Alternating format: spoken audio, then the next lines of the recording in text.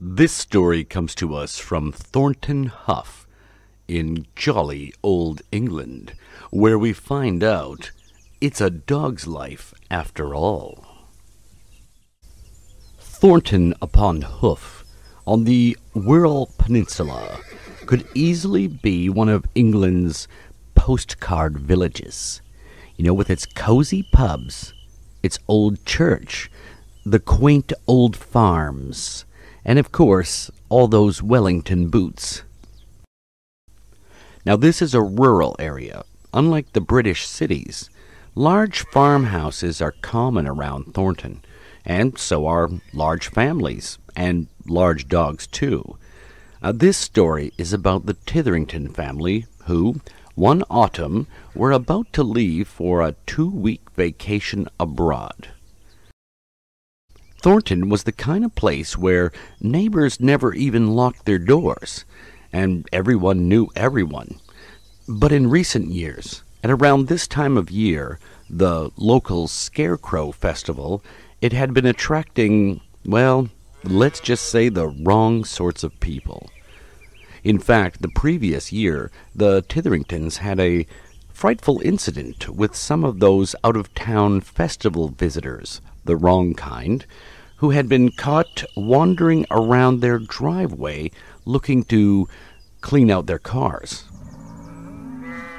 It was a family member named Bruno that spotted one of the would-be thieves in their driveway. You see, Bruno was the heaviest of the family members at a whopping 320 pounds. Actually, Bruno was a particular breed of dog called a bull mastiff. A mass of muscle, short hair, and 20 pounds of jowls alone. It was this monster farm dog who'd actually heard the unfamiliar man in the driveway and chased him off. You should have seen him. I swear, he was the skinniest little junkie, probably high at the time, but he saw Bruno come round the corner, and he ran like an Olympic champ down the driveway, and maybe 3 miles more. This year, the Scarecrow Festival had attracted those waves of scallies, chavs, and druggy types again, and for this reason the Titheringtons did some extra planning before leaving the house for so long. Their good neighbor Emma, a longtime family friend, agreed to check on the house once a day, as well as feed Bruno and give him a run in the field at least once a day. Bruno had grown up with Emma since he was a puppy, so to him she was a part of his family too, and actually one of his favorite parts, because she always brought him a delicious leg of chicken or a piece of ham, so that took care of Bruno. Now, realistically, in Thornton Huff, they knew all the neighbors would naturally keep an eye on their house. That's how people were there. Everybody looked out for one another. But for their own peace of mind, and what with a rash of break-ins going on lately, they installed a video security camera inside the home. Well, let's fast forward. It's 2 weeks later. Having had the vacation of a lifetime, the Titherington family arrived back home in Thornton. Any worries they'd had were for nothing, because the house, the cars, and everything seemed to be just as they'd left it, including a big, happy Bruno waiting for them outside with Emma, the neighbor. "Oh, there you go, love," cooed Emma as Bruno danced around in delight that his family was back home again. At least as much as a 320-pound dog can dance. "Any problems, Emma?" "Oh, no, dear. It's been life as usual. I should mention I did think Bruno was feeling a little sad that you were gone. But now that he sees you're back, well, he looks as spry and happy as ever, isn't he?" A few days later, the family, having settled back into normal daily life, did notice that Bruno did seem to be a little out of sorts.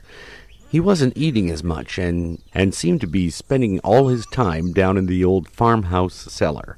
Well, what some call a basement. See, Bruno usually slept there, and lately it seems he was sleeping a lot. "I think I know what's ailing him," said the father. "Emma, she tends to overfeed him. I mean, she means well, but I've seen her bring him half a roast chicken at a time. The next day, a local vet dropped by to take a look at Bruno. Has he been having his usual bowel movements and such? Well, they noted that, if anything, more than ever. One of the great things about a farm was knowing that Bruno's daily dumps, which were nearly the size of a horse's droppings, would be just more fertilizer for the fields. He'll be fine, but be sure not to overfeed him so much. And you can see he's already gained 7 pounds since just a few months ago, the last time I weighed him.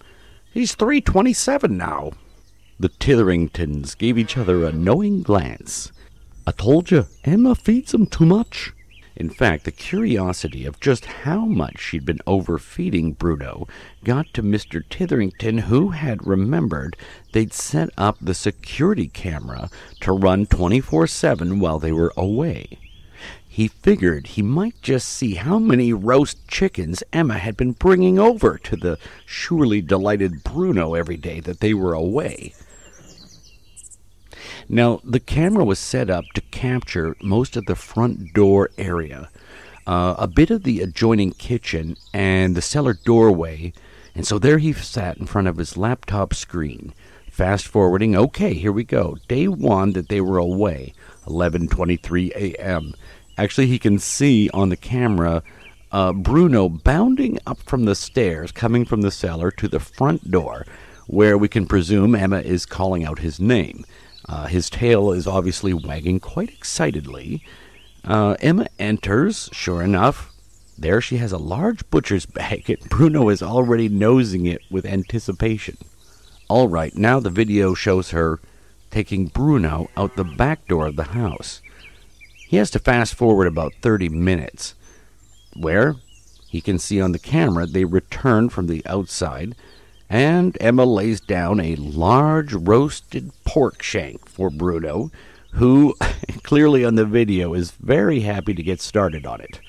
Minutes later, he sees Emma leave, obviously locking the door behind her. Bruno, seen on video, hauling the 3-pounder more pig leg to his cellar retreat.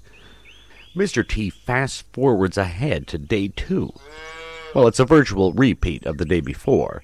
This time, Emma seems to be gifting him with a full Sunday breakfast and what looks like the world's largest Yorkshire pie, all of which is clearly delighting the monstrous dog, who is wagging and nuzzling her.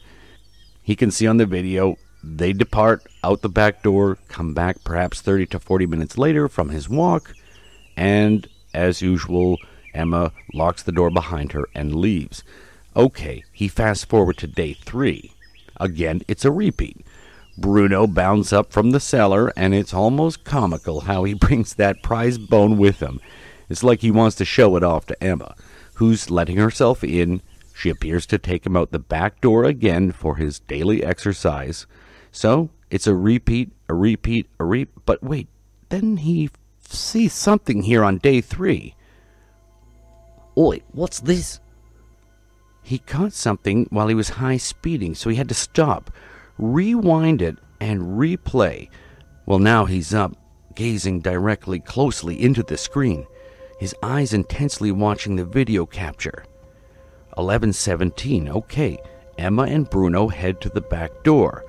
All right, the camera doesn't quite show the back door in the frame, but it's obvious by the sunlight. They've opened it, and off they've gone to the back fields.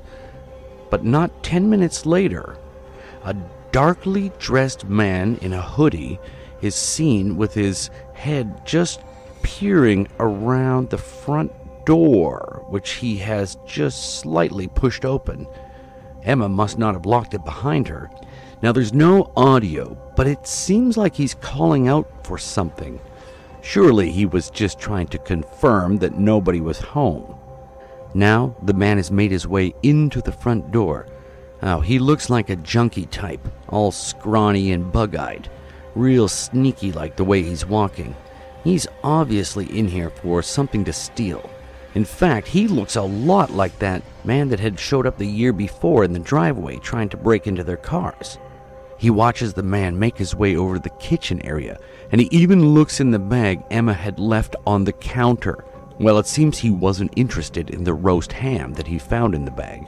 All right, now the man is seen heading to what would be the living room off camera, then back again. Now the sneak has made his way to the cellar door. He's looking down into the cellar, and on video he's seen descending into the cellar.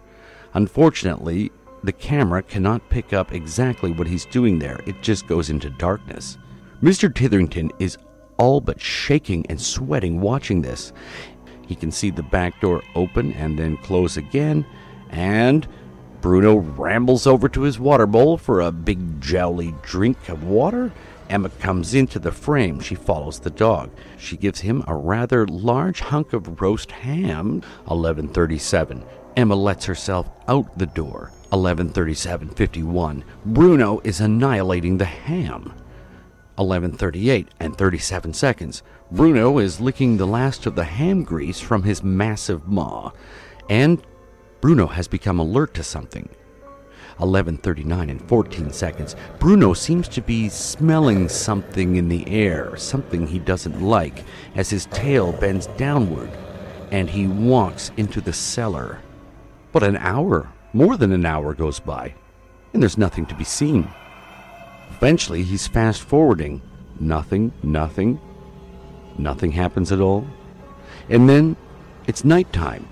Now, most of the area captured on the camera was still clear enough because Emma would leave a kitchen light on, and so that would illuminate some of the details. If the burglar had made his way out through the cellar, it's unbelievable! Mr. Titherington was gobsmacked, as the next day's recording was an unremarkable repeat. Emma arrives just after 11 a.m., a bag of dog treats for the massive bull mastiff, who comes bounding up from the cellar, his beloved bone in his mouth, happily dancing around Emma. They leave to walk out in the fields for about 30 minutes, and Emma returns, refills his food and water. The next day is another repeat, though it's actually worth noting that while Emma does leave him a chicken leg, Bruno does seem less interested in it and leaves it in the bowl. Fast forwarding, the next day, a repeat and nothing unusual is spotted. It might be noted that Emma did not seem to bring him a treat this time. Maybe she had noticed that he'd left the chicken leg uneaten. Well, that solved the mystery of the overfed dog, but that was not the worry anymore. He wanted to watch every minute of that recording for a sign of that burglar who doesn't appear again in all 14 days of recordings. How the hell did he get out of there? He murmured to himself incredulously. You know, like a lot of England's big old farmhomes, the cellar doesn't have any doors or windows, so he thought he might have had to have missed something. His eyes were burning red from glaring at the screen. He was sure he didn't miss anything. The burglar enters that cellar, and unless the video skipped out or cut out at some point, he does not seem to exit. And it's not like there was a place to hide in the cellar. There was a small, dark, walk-in closet which was really used as a pantry to stack canning goods, but other than that, there's not many places to go. Besides, he would have had to wait until Bruno fell asleep and then tiptoe his way out. And that's when Mr. Titherington suddenly realized he had seen something unusual. He rewinds the video back to day 3. Watch closely. Emma arrives. Bruno greets her at the door, tail wagging, his beloved bone in his mouth, dancing around her. She pets him. He's happy. They make their way out the back door. But when they return, unaware that the man was in the cellar, just as they walk into the kitchen, you can see it on the camera. Yes, when they return from the back door and make their way into the kitchen, there is no bone in Bruno's mouth. He fast forwards. Bruno comes from the cellar to greet Emma as usual, with a well-gnawed bone in his mouth, prancing around Emma, eager to go for his walk. And when he returns, there's no bone in his mouth. Wait a minute. Emma had not given him anything with a bone in it. Day 10. Bruno again, leaving with a large bone in his mouth and nothing in his mouth when he returns. Mr. T rang Emma. Sorry to bother you, love. I just wondered if you noticed Bruno was burying his bones in the back field every time you took him out. Sound right, yes, I'm sure he did, you know. He lets me take it from him, and I throw it as far as I can. Then he runs for it and buries it nearly wherever the bone lands. You know, I think it's his favorite game now that you mention it. It's all good, love. We just wondered where they go, after all. You have a lovely day. All right. He didn't have the heart to tell her of the burglar from weeks ago spotted on the camera entering the house, and how close she might have come to something terrible. There was no need to mention this to Emma. It would only worry her. Besides, at that point, Mr. Titherington already knew what had become of the burglar. He took a deep breath and made his way down to the cellar, Bruno's home, and there was the big boy, sound asleep with his prized bone between his paws, as if he dozed off in some bone-gnawing bliss. Well, Mr. T looked to that small walk-in area to the right, because he knew he'd have to collect maybe a shredded hoodie, some bloodied runners, bag those up and have them tossed out in the rubbish bins later that night. Before he went back upstairs to delete the video recordings, he kneeled down beside the sleeping Bruno to give him some loving pets and pats. You're a good boy. You're a good boy, you are. As big old Bruno, a femur bone underneath his paws, sighed a pleasurable sigh and drifted off into whatever it is dogs dream about when they're sleeping.